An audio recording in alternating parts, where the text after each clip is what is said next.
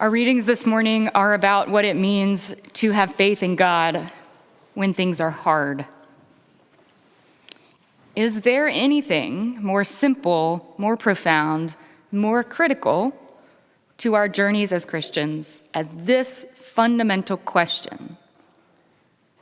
How do I follow God when things are hard? The prophet Habakkuk asks God, "O Lord, how long shall I cry for help and you will not listen, or cry to you violence and you will not save?" Paul writes to Timothy about his suffering for the sake of the gospel. The disciples cry out to Jesus, something that I have also personally cried out to Jesus: increase our faith. Luke is likely giving voice to anxiety in his own community, the early church, who now are separated by decades from Jesus' life. They're searching for ways to keep the faith when life is hard. But our readings also give us reassurance. It might not be particularly practical, but there are words in our readings that have sustained all followers and servants of God for so long. God says to Habakkuk, "There is still a vision for the appointed time, for it speaks of the end and does not lie. If it seems to tarry, wait for it. It will surely come. It will not delay. Look at the proud. Their spirit is not right in them, but the righteous live by their faith." Paul writes to Timothy, "For this reason, I remind you to rekindle the gift of God that is within you through the laying on of my hands. For God did not give us a spirit of cowardice, but rather a spirit of power and of love and of self-discipline." Jesus says, "If you had faith the size of a mustard seed, you could say to this mulberry tree, 'Be uprooted and planted in the sea,' and it would obey you." A mustard seed is the smallest of all seeds, so small you can hardly see it. Jesus says that even a small seed of faith can grow into an extraordinary faith. Even if Timothy's faith burns down to merely an ember, it can be rekindled, as Paul reminds us. We can do extraordinary things with our faith. This morning, we are also bringing our stuffed animals, live animals at the other service, pictures of our pets, our beloved companions, because we are celebrating the feast of St. Francis of Assisi. Now, saints are people of extraordinary faith, and they can help us see the way when our faith is just a small seed and we can't find it. I'm going to tell a story about St. Francis that I did tell to the children at 9 o'clock. They were all sitting down here, which is why I think our TV is all messed up. They love the buttons on that. So perhaps you'll listen to me a little bit more, but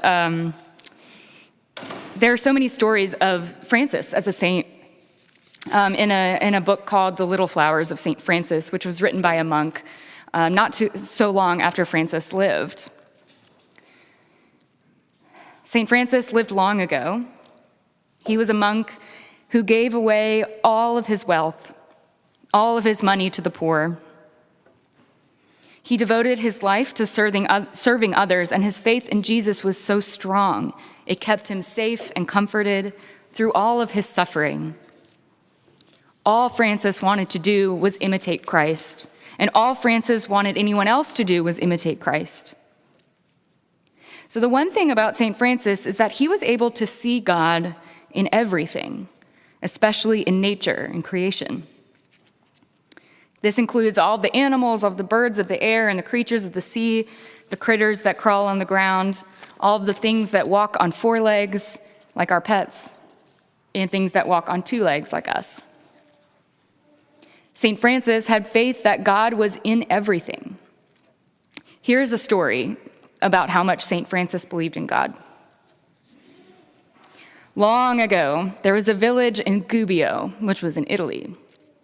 The entire village was terrified because a big bad wolf was stalking around the village, eating the sheep and the livestock. It was also attacking people, devouring them. So everyone was terrified. They stayed inside their houses. They were too afraid to be out at night without weapons, as if they were going into battle.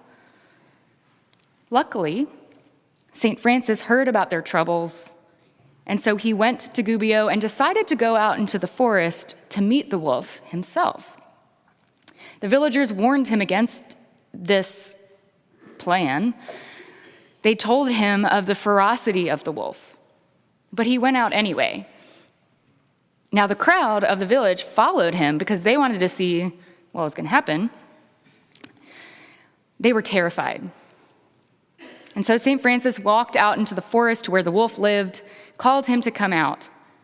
The wolf came out of his home den, ran at him with his jaws wide open.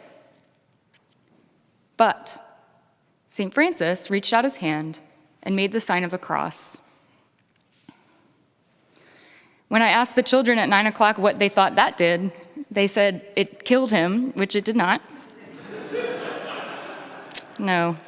We love animals. The wolf stopped, closed its jaws, sat at Francis's feet as meekly as a lamb, and lay down.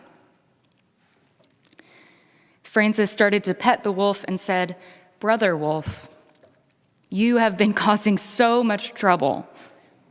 You have not just devoured animals, but also people who were made in the image of God. That's not okay. But I will intercede for you, and I know that you did this because you were very hungry and had no food. You must promise to stop coming in to eat the livestock and the people." The wolf wagged its tail and put out his paws as a sign that he agreed to this promise. So Francis brought the wolf back to the village, where the wolf lived for the rest of his days. In exchange for not attacking their livestock, the villagers fed the wolf and kept him as a beloved pet. They fed him each day, and he became their guardian and their friend. That is how St. Francis befriended a wolf. St. Francis believed that every creature, even the scary ones, were made by God and had God's image. He trusted God that he would be safe with the wolf, who wasn't so ferocious after all. Therefore, we celebrate our animals close to the feast day of St. Francis, which is on Tuesday. We remember that we love all of God's creatures. So maybe, if we feel lost in our faith, if our faith is lost in us somewhere as small as a mustard seed, and we need reminding of God's goodness, I think you can find God's goodness just about anywhere, like in your dog or cat, your hamsters, your stuffed animals, even the animals at the zoo.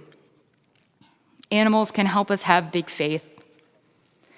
So soon we will be ready to bless them if you brought a stuffy or a picture of your pets. Each creature is made in the image of God, and all of us have a tiny mustard seed of faith planted in us. It's up to us to help it grow. In the name of God.